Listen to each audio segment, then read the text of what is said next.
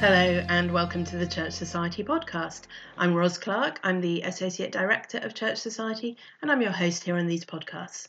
This week we have an episode that I recorded last week when I was down in Oxford for a meeting of the Bishop Jewell Society. I should just say the Bishop Jewell Society is a group for primarily students at Oxford who want to think about what it means for them to be not just evangelicals, but evangelical Anglicans. When I was there were about 20 or so students, which, given that it was right in the middle of exam time, was a great turnout. Some of those were ordinands studying at Wycliffe Hall, but most were just undergraduates thinking about what it means for them to be Anglicans. I spoke at the Bishop Jewell Society, and in a minute we're going to hear a little bit from my talk that I gave. I also talked to some of the people who were at the meeting, but I'm going to begin by playing the little interview that I had with Vaughan Roberts. Vaughan convenes the Bishop Jewell Society and had asked me to come and speak, and so I just took the chance to ask him a little bit about what it is and why he has revived this society, and the chance that we had to do this interview was in the car. I was driving and he was giving me directions, and you'll hear a little bit of that as we go along. So Vaughan, could you tell us why you wanted to revive the Bishop Jewell Society? It's a thing that used to exist in the past and didn't for some time. Well, we want young people at St Ed's, especially young people, to be thinking about Anglicanism, that there are good theological reasons why we're Anglican, and this is not an accident. And I think historically, perhaps we've been a little bit pragmatic, and we've majored in our parachurch evangelical organisations, and the result is we haven't trained people very often, I think at St Ed's, to think through some of the important issues to do with which denomination they want to belong to, and to think about some really key issues. And as far as the Church of England and the future of Anglicans is concerned, we do need future leaders, and we have a lot of people coming through that we want to help think theologically about why we're Anglican. There's good reason for it. It's not simply an accident. And could you tell us why it's called the Bishop Jewell Society? Who was Bishop Jewell? Bishop Jewell was a Anglican bishop of Salisbury soon after the Reformation, and he wrote a famous apology as he, in the face of Catholic opposition to the Church of England, he said why the Church of England was a true church. And so it's a foundational Anglican Reformed text, Bishop Jewell's apology, and historically that was the name of the Anglican Evangelical Society in Oxford, and we'd simply revived the old society. And what would you hope, what would be your sort of dream to come out of this? What would you love these young people to go on and do or think or be as evangelical Anglicans? Well, we want those who've thought through why it is that they're Anglican and have a confidence in their Anglicanism, that it is a denomination, a churchmanship, if you like, that they can have with complete integrity from evangelical, biblical, Protestant principles, and as such, with that conviction, will engage within the Church of England and Anglican things in the future. Obviously, it's a hugely important time. Everything's up for grabs, really, and we need those who clearly understand that their convictions about Anglicanism fit very well with their evangelicalism and their convinced position that the Bible is supreme. Great. Where am I going here? Straight on? No, left. And have you been encouraged? I think you've had 2 or 3 meetings so far. Have you been encouraged? We've had 3 super meetings so far. We began with Lee Gatiss, was a really encouraging start, and we didn't have huge numbers, but we were really encouraged that we're a sufficient number of young people, especially students, who really wanted to engage. And Lee helped us think about the foundations of the Church of England, its theological position. And then we had an excellent meeting with Andrew Atherston, thinking about the liturgy of the Church of England and what its theological position is. And then we had tremendous third meeting with Dr. Ros Clark, and I Yes. think many would say that was a We highlight. may hear some excerpts of that in the podcast in a minute. I had another question there, I can't remember what it was. Yes, would you encourage... And then right and then left. Yeah, perfect. Would you encourage people in other university towns to think about setting up a similar kind of group or meeting? I'd really encourage people to think about doing the same, because I still want people. There are problems in the Church of England, obviously, but I want people to think that they can, with real integrity, have an Anglican position and think about getting ordained as Anglicans.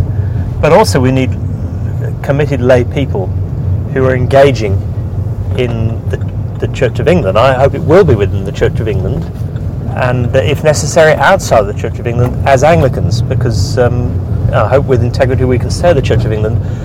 But if that wasn't possible, I'd still want us, for myself, to be Anglican. It's not simply accidental that I'm Anglican. So to get people thinking about these kind of issues is really important, and then they've got their whole lives ahead of them, and just think what impact they could have for good in the days ahead.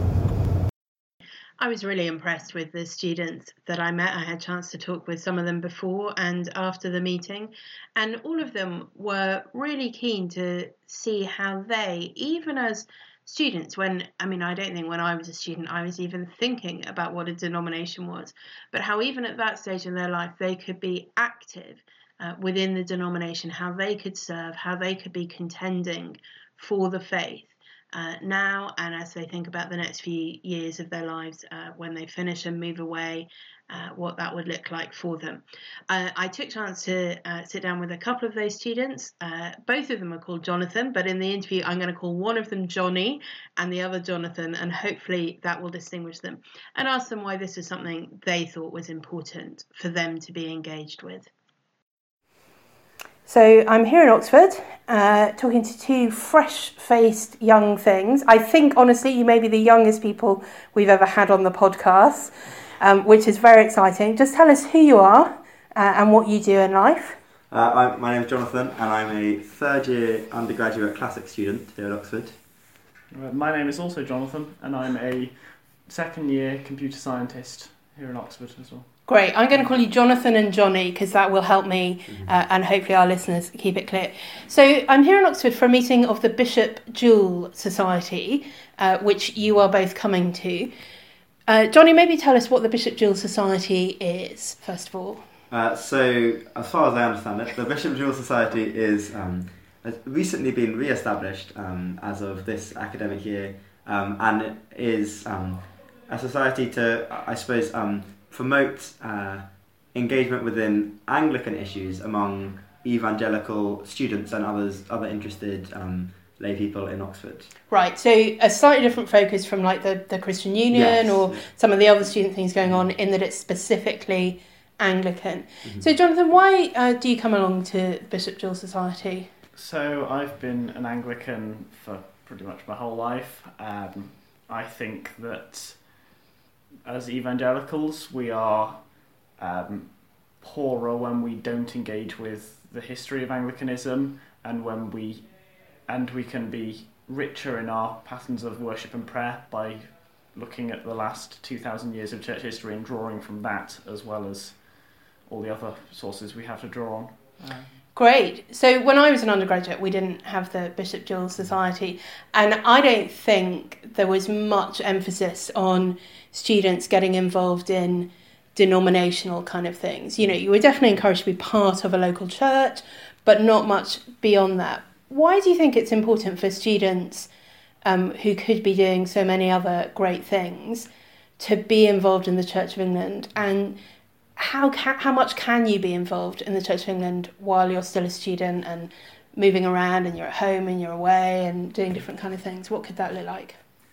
Yes, I mean, so to some extent it makes sense that students don't focus on it loads, and it's great that in a city like Oxford we've got Christian unions where students who definitely would and definitely wouldn't and really aren't sure whether they would call themselves Anglican, engaged in evangelism together and things like that. But I think as someone who's grown up in Anglican Church of England churches, and have come to be relatively convinced that that's what I'm choosing to do now, rather than just what I'm used to.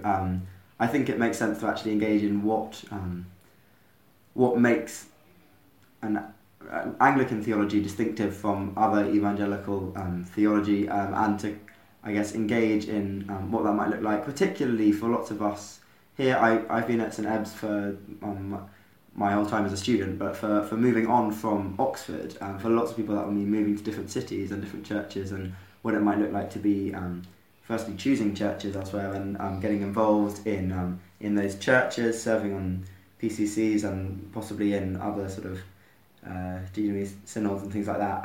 I think being aware of what makes a church Anglican, and what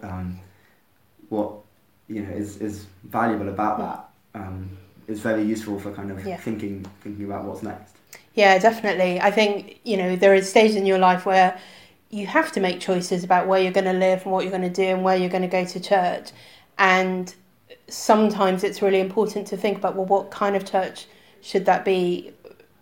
And make that a conscious process of thinking, rather than just falling into the next right thing. Jonathan, you said you've been at Anglican churches all your life. Can you just say something about maybe different ways you've been involved in church, different things that you might have done, ways of serving in church, perhaps before you were a student, as a student, what you think you might do in the future? So I'm a computer scientist. I do a lot of tech. That's been the primary way I've found myself serving, both in my home church and here in Oxford. I think that, so far it's mainly been that.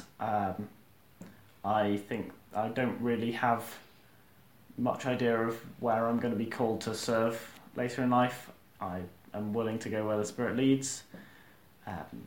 I, at the moment, don't feel any call to full-time ministry, but who knows? Who knows? And Johnny, what about you? What are your hopes for the future, and what the Lord might be calling you to do? And I guess both of you maybe think about, do you have any concerns about the future of the Church of England and what that might look like compared to now?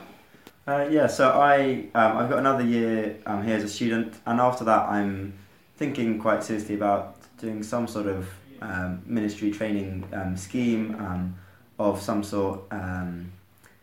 I think I'd want to certainly be looking when I graduate, if either doing that with an Anglican church or doing it with another organisation and being a member of a church. I think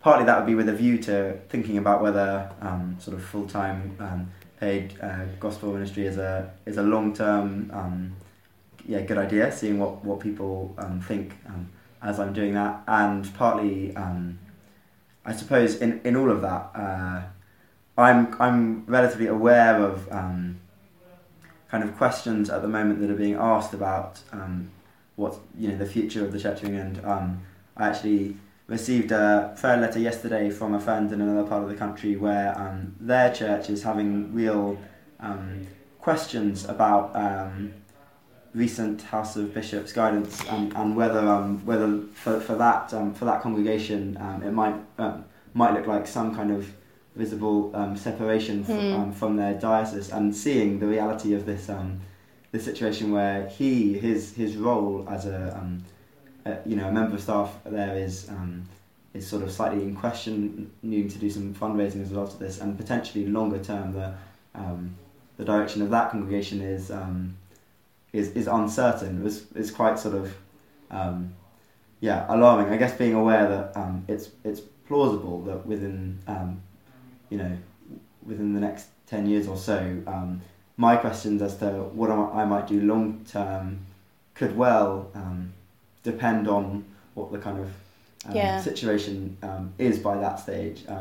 It's a slightly strange thing to think, but it is. I mean, I guess you can't make decisions now based on things that might or might not happen in the future, and you still have to make choices, maybe not right this second, but like you say, when you leave university and the next few years, and just trust whatever will happen, that the Lord has got that.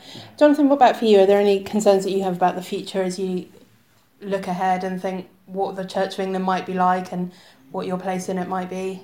I think my sort of main concern is that we'll have various churches in the Church of England which end up sort of losing what makes the Church of England, what has made the Church of England so strong for so long. I think that part of the strength of this kind of society and things is that we help people to know what makes the Church of England different from other organisations. And I think if we lose that and just become a group of sort of churches which have no sort of unifying aspects, then the Church of England will no longer be as effective. Yeah, if it's just a sort of we're united on paper, but actually there's nothing that really unites us in practice.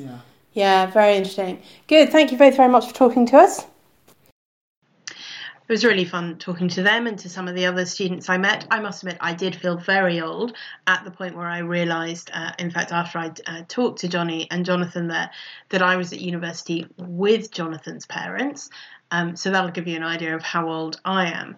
But it was just really great to see these young people wanting to affirm what it means to be Anglican, wanting to be actively engaged within the Church of England and play their part in that, really valuing the history of Anglicanism and being part of that through our contemporary expression of faith, still using the same liturgy and formularies and structures of the Church. While I was there, as I say, I spoke at the meeting. I was speaking about the role of lay people within the Church of England. And one of the things I was particularly struck by as I was preparing for this, I will maybe put a diagram on the blog post that goes with this podcast. But if we think of the Church of England as having essentially three distinct hierarchies, that is clergy, synods and staff, and each of those operating over 4 different levels, that is parish, deanery, diocese, and then the national church. That gives us 12 different sort of categories of people. And I reckon that lay people have formal involvement in at least 11 of those 12 categories. Lay people have to be involved in the appointment of incumbents in the parish, of diocesan bishops and archbishops. Lay people have to have a role on synods at every level. And of course, there are lay people employed as paid staff in parishes and dioceses and the national church, and occasionally at deanery level as well. The only place where I couldn't see a sort of formal role is in the appointment of rural or area deans. I don't think there's any obligation for there to be consultation with the laity about that, and may well not be any in practice either. I think it's really interesting, isn't it? Lay people are absolutely embedded in every part of the Church of England and its structure. One of the things that I came across when I was preparing for this was J.C. Ryle's Church Association tract from the late 19th century on the position of the laity. And I just think it's fascinating to see how much has changed since he wrote that. I'm no church historian, but I do want to point out something that I think we quite often miss about the Church of England, which is this: the Church of England can change. The Church of England does change. The Church of England has changed and no doubt will change in the future. So in the late 19th century, the great Bishop of Liverpool, J.C. Ryle, he wrote several church association tracts. So the Church Association is one of the forebears of Church Society, the organisation that I work for. This particular tract was on the position of the laity in the Church of England. There's a lot that's very interesting and really valuable wisdom in there. But I found one of the things that was most striking reading through it is just how much has changed within 100 years or so of him writing that tract. And I'm just going to give you the ending of the tract. He calls for 5 changes to the way lay people should be involved in the Church of England. So the first thing that he calls for is that there should be no English convocation. So I think we do still have an English convocation, but more or less everything which it used to do is now done by General Synod. So he said no English convocation ought ever to be sanctioned without an equal representation of the laity. So at the time Ryle was writing, the convocation consisted only of clergy. Today, General Synod, which, as I say, has most of the same function that the convocation used to have, General Synod currently consists of 49 bishops, 197 clergy, and about 260 lay people. Second, he said that no diocese ought to be governed by a bishop alone without the aid of a lay privy council. Today, all dioceses, I think, have bishops' councils. They usually consist of a mix of clergy and lay people elected from diocesan synod. Third, he said that no parochial clergyman ought ever to attempt the management of his parish or congregation without constantly consulting the laity. In Ryle's day, PCCs did exist, but they were optional. If you didn't want one, you didn't have to have them. Church wardens were not optional, but their responsibilities were, as they still are, very specific and particular. As an incumbent, you didn't have to consult the lay people in your church about anything you chose to do, more or less. Nowadays, of course, every parish has to have a PCC, elected by and consisting of lay people. Fourth, he asked that no appointment to a living or cure of souls ought ever to be made without allowing the laity a voice in the matter. So if you're a Jane Austen fan, you'll remember how clergy appointments used to be made directly by the patrons, the Lady Catherine de Bourghs of this world. And these days, while patrons do still play a crucial part in the appointment of incumbents, they are not the only people who have a say. Every parish has to appoint 2 lay representatives who will have a key role in making that appointment.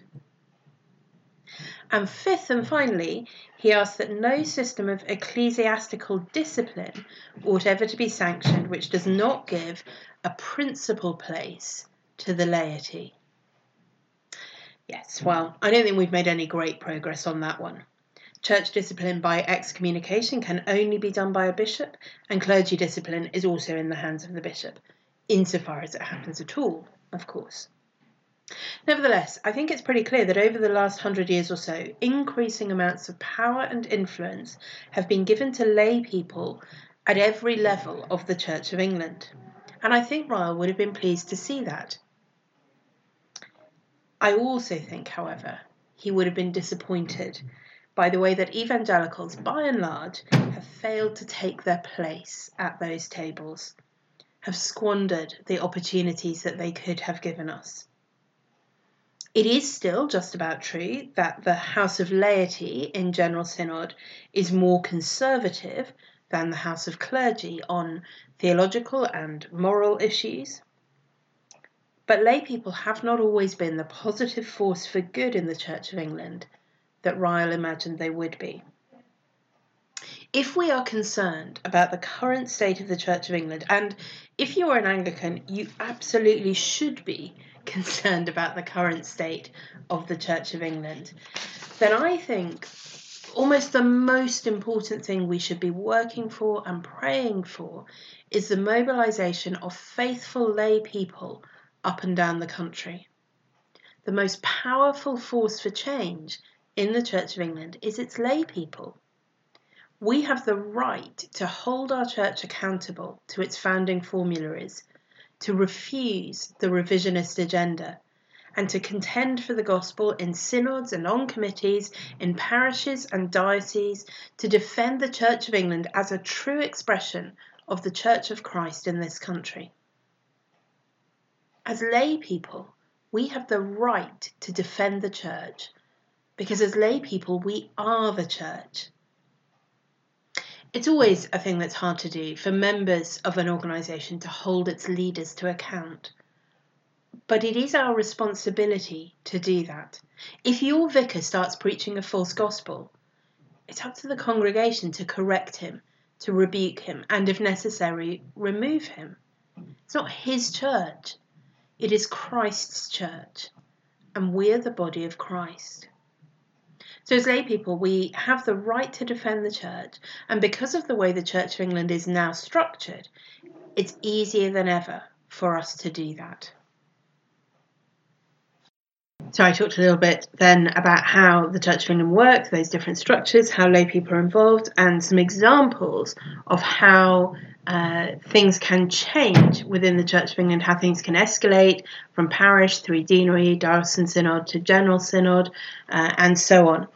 And I'm just going to give you the conclusion of my talk at this point, encouraging us to think about what we can do to get involved. So why should we consider getting involved? Well, because if we don't, other people will. I've been in a few churches where PCC elections are hotly contested, but mostly, I think, churches struggle to fill the number of places they have available. Same is true of deanery synod reps. But at diocesan synod level, and certainly at general synod, there are always elections, because there are always plenty of people willing to have their voice heard, wanting to get their agenda on the table. And so if evangelical lay people are not willing to do that, not that there will be no lay people, it's that there will only be liberal lay people, Anglo-Catholic lay people, even sometimes lay people who do not know Christ at all, but see this as an opportunity to gain a certain kind of power or status for themselves, or even worse, occasionally seeking to actively disrupt the church from gospel work. If no lay people are willing to contend for the true gospel on our synods, on our committees, the liberalisation of the Church of England will continue unhindered. Ungodly appointments will continue to be made, worldly priorities will be set, evil will be called good, and good will be called evil, and the church will at some point cease to be a true church.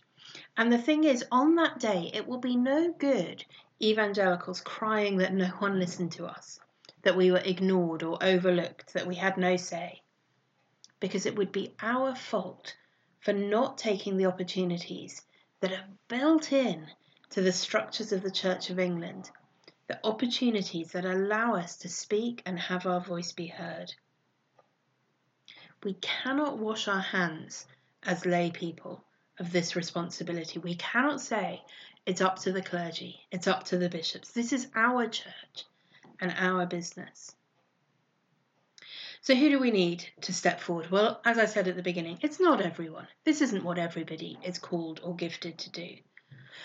But I also think the qualifications are not particularly limiting. We need godly men and women, full of the Spirit and wisdom. We need people who will just show up and vote. We need some people who can understand the structures and the processes and the policy and the politics of it all. But that doesn't have to be everyone. And we need people who are able to give some time. If you're on deanery synod, that's maybe 5 or 6 evenings in a year, usually pretty local to where you live.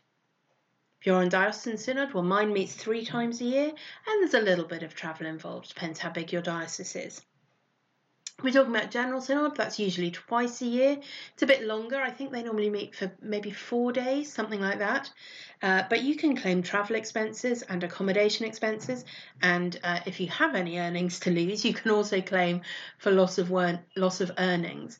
And most workplaces will be pretty amenable to you having unpaid leave for that time. And then, as I say, you can claim for any loss of earnings. We need people who are willing to give that sort of time and commitment. We need people now.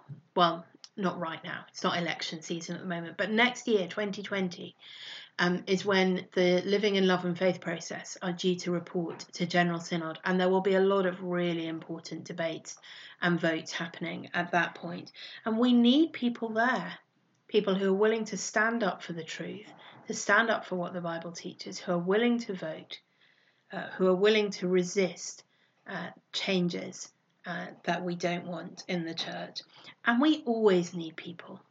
The devil is always prowling like a wolf. In every generation, we need constant vigilance as we seek to guard the good deposit entrusted to us. Institutions are not static. It's no good saying the Church of England was established as this great bastion of reformed Protestantism in our country, and therefore we can always trust it to be that. The Church of England has changed and will continue to change. And it's up to us, clergy and lay people alike, to ensure that those changes are towards greater gospel faithfulness for future generations. Because at the end of the day, this is not our church, it is Christ's church.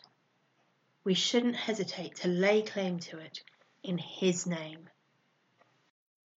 Well, thank you to Vaughan for the invitation to the Bishop Jewell Society, and to Johnny and Jonathan and the other students that I met there. I hope you've been encouraged by that and found that useful. If you're somebody who lives in a university town, maybe you're a student yourself, or maybe you go to a church where there are a lot of students, why not think about whether you could set up a similar kind of group? They only meet once a term in Oxford. You could even do it where you only had a meeting once a year. But just something to help these young people who are wanting to serve the Lord, wanting to know how best they can use their lives for Christ, to think about what it means to actually be an Anglican and how perhaps they could be more active in contending for the faith within the Church of England. If you're interested in doing something like that, feel free to get in touch with us at Church Society, or perhaps get in touch with Vaughan and see what they do at the Bishop Jewell Society in Oxford. We'd love to be hearing more and more about younger people seeking to be faithful Anglicans in the Church of England at the moment. Thanks so much for listening. I'll be back next week with a podcast from our Church Society conference. Some of the highlights from that, no doubt.